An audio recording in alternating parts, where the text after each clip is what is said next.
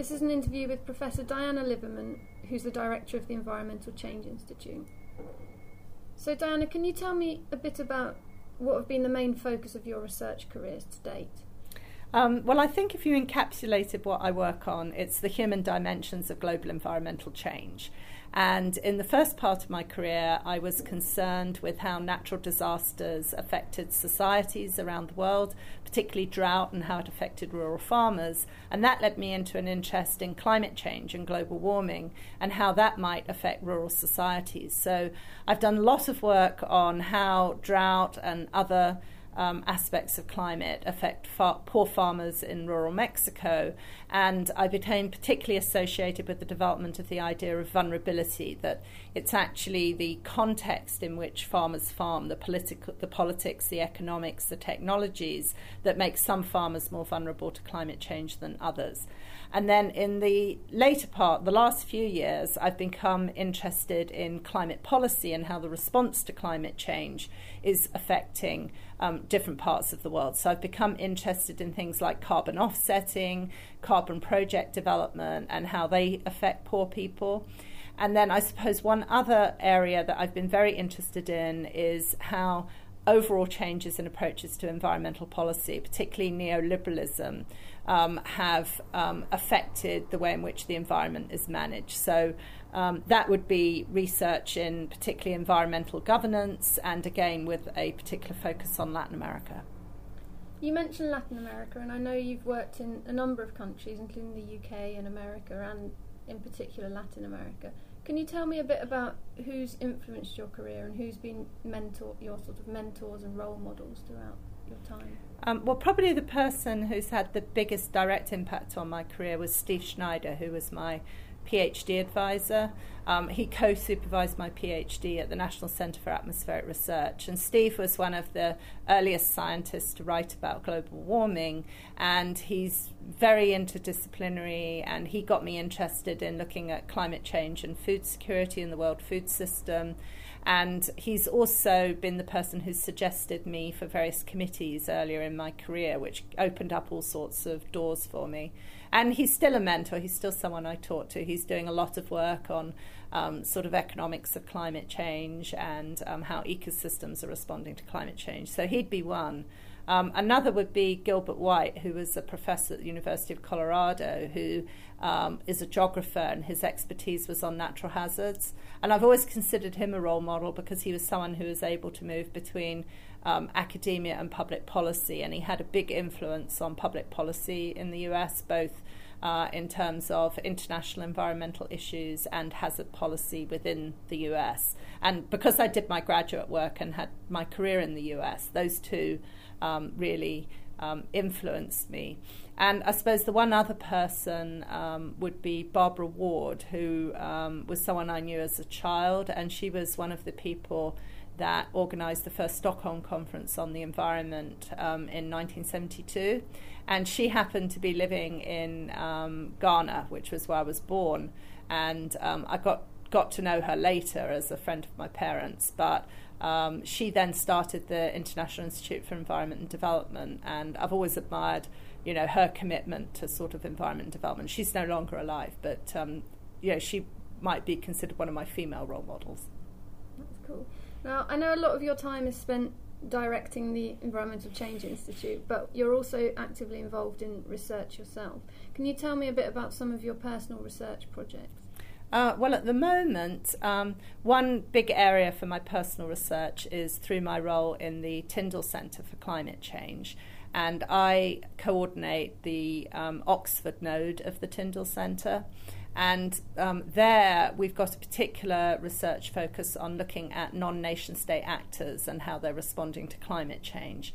So we've been looking at cities, corporations, and carbon offsetting companies, and looking at what they're doing to respond to climate change, how much of an effect it's actually happening, how much greenhouse gases they're reducing, what are the ways in which their activities are being governed and regulated, and what are some of the barriers to them doing more. So that's one big area, is looking at the governance of climate change and the role of non-nation state actors.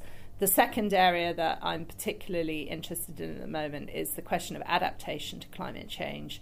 And ECI, of course, has got a big focus on adaptation because we host the UK Climate Impacts Programme that's trying to help the UK adapt to climate change. But I'm working mainly in Latin America and mainly through some of my students and postdocs to try to understand how different sectors in Latin America might be able to adapt to the risks of global warming. You've called yourself a political ecologist. Can you tell me how political ecology helps us to understand vulnerability to climate change?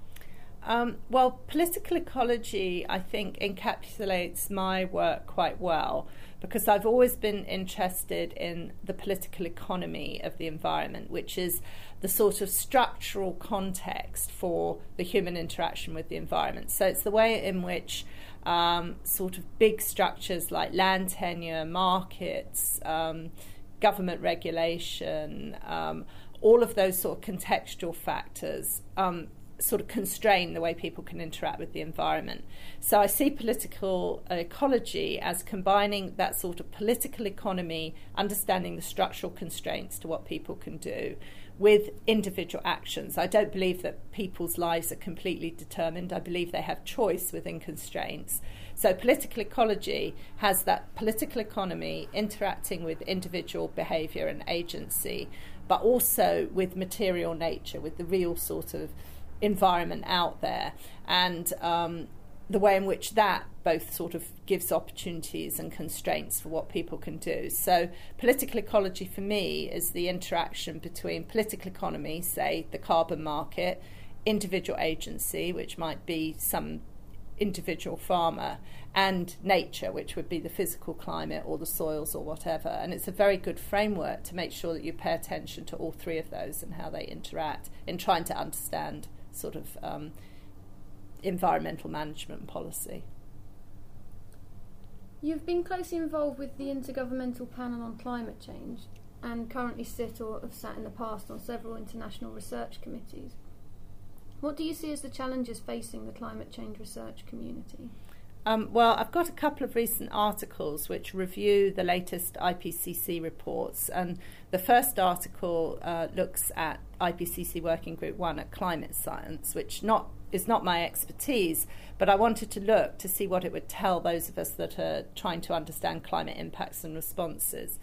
And one of the challenges there, I believe, is that although they're now convinced that global warming is happening and they can give us some fairly reasonable global assessments, they're still unable to provide us with regional projections that would be, for example, reliable indicators of whether we should be adapting to drier or wetter conditions. So I think one of the big challenges is, if at all possible, is the sort of downscaling of the climate models, which I think is a big challenge.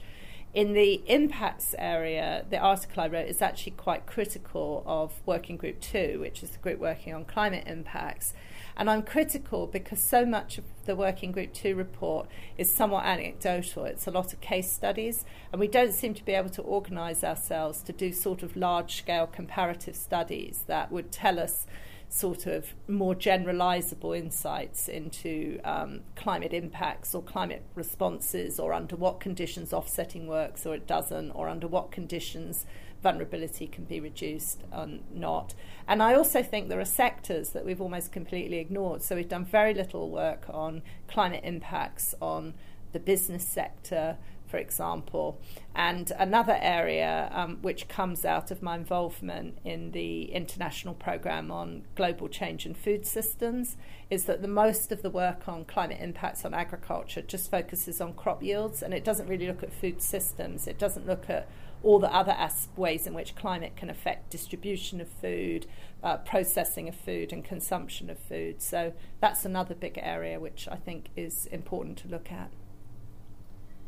When talking about your research, you mentioned your doctoral students. Can you tell me a bit more about your doctoral students and what topics they're working on? Well, I have a few too many at the moment. I've inherited some from people who've left Oxford, but they are a wonderful group. Most of them are working in Latin America because I see that as the sort of area in which I've got the expertise to supervise. And I've got a group that's working on adaptation to climate change and a group that's working on mitigation. So, for example, Juan Carlos Arredondo and Arnaldo Matus Kramer are both looking at adaptation to climate change in Mexico. Arnaldo's looking at the tourist industry in the Yucatan Peninsula and how they might adapt, particularly to the hurricane risk. And Juan Carlos is looking at how business might adapt to climate change in Western Mexico. And then I do have people working on adaptation beyond Latin America. So Natasha Karupu's just spent a year living in Kiribati, a small island in the Pacific, trying to look at how their water resource systems might cope with climate change. And in fact, they're already feeling the effects of climate change. In terms of mitigation, I've got people looking at carbon offsetting, both through Kyoto, the Clean Development Mechanism, and then also voluntary offsets. So Adam Bumpus is looking at under what conditions voluntary offsetting works, looking at Honduras. And then I have several people looking at the CDM who I'm co-supervising. So John Cole is looking at the Clean Development Mechanism in Brazil. Chris Ellerman is looking at the CDM in China.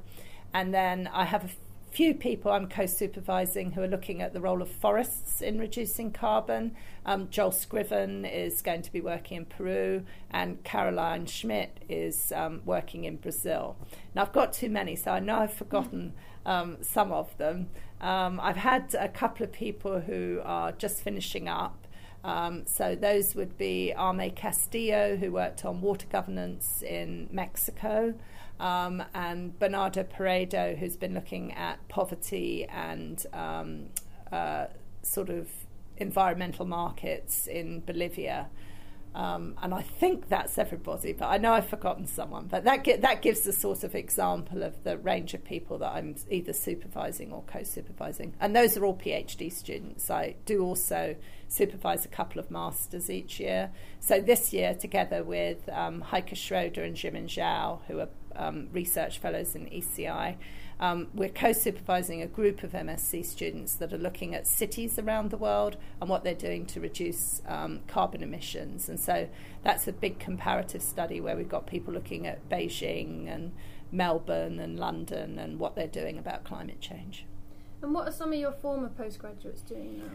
Well, they've gone off into quite a few different areas. Of course, several of the DPhil students went on into academic positions. So examples of that would be Karen O'Brien is now a professor at the University of Oslo, and she does work very similar to me. She's done a lot of work on vulnerability to climate change, and she now runs the international program on climate change and human security. David Rain is a professor at George Washington University in the US, and he has done a lot of work on migrant responses to drought in Africa, but now he does a lot of work on GIS and demography with less work on the environment. But then I have people working outside academia. Max Dilley, who did his PhD with me, has had a number of positions internationally in disaster relief. So he worked in World Bank, and now he works for UNDP as one of their disaster coordination experts looking at vulnerability. In terms of, those are all students that studied with me in the US. Hallie Eakin is a faculty member in the Western US. She does a lot on vulnerability to climate change as well. My Oxford students, Ben Champion, who was the first person to do a PhD with me here, is now on the faculty in geography at Kansas State, but he's also running a university-wide sustainability program trying to green the university. So he's doing very well. Okay, and finally, can you tell me about how your research is relevant to the international climate negotiations that are occurring between Bali last year and Copenhagen next year? Well, our Tyndall project and the work I've been doing with the James Martin 21st Century School Fellows, who are a group of independent fellows here, we've been quite focused on the international climate negotiations. And I think my work and those of others of ECI is focusing on a few main areas. So one area is the reform of the Clean Development Mechanism to make it contribute more to sustainable development and to be more additional in terms of getting greenhouse gases out of the atmosphere, make sure more greenhouse gases are taken out of the atmosphere. So we've written a few reports and articles about reforming the CDM. The second area would be the negotiations about forest carbon, the REDD negotiations on reducing emissions from deforestation and degradation. And together with Yudhvindra Mali, we've been very interested in the science that's needed to make that deal work, to pay countries for protecting their forests. And then the third area would be the whole question of adaptation to climate change. And there's several issues there. There's the importance of actually setting up a fund for adaptation, which at the moment is very little money. So how could we generate the funds for adaptation? Would it be through an airline levy? Should it be through a tax on all carbon trading? But then there's the question of who gets that money, and will it be the most vulnerable? Do you have to show that it's global warming that's affected you? There's a lot of issues there around adaptation that I'd hope to contribute to. And then finally, probably the most exciting recent development is the Global Environmental Change and Food Systems project that's based here in ECI, GCAFS, where I work with, I chair the Science Advisory Committee, and at ECI we've got the sort of core staff, which is John Ingram and Polly Erickson. And we've been working quite hard over the last few years to make contacts with the really big stakeholders in the food arena. And that includes, for example, the UN FAO, the Food and Agriculture Organization. But we were also working with something called the CGIAR, which is the group of international agricultural research institutions around the world in the tropics. There's about 15 of them. And we've just heard that they have decided to make a proposal that we wrote together with colleagues around the world, the focus of research over the next few years, and that will be to look at how we can adapt global food systems to climate change. And given that we're starting to see big rises in food prices, not because of climate change, but for other reasons, but climate change does potentially play a role, getting that programme off the ground will be very exciting to see if we can, in fact, help reduce the vulnerability of the poor of the world to climate change. Thank you very much.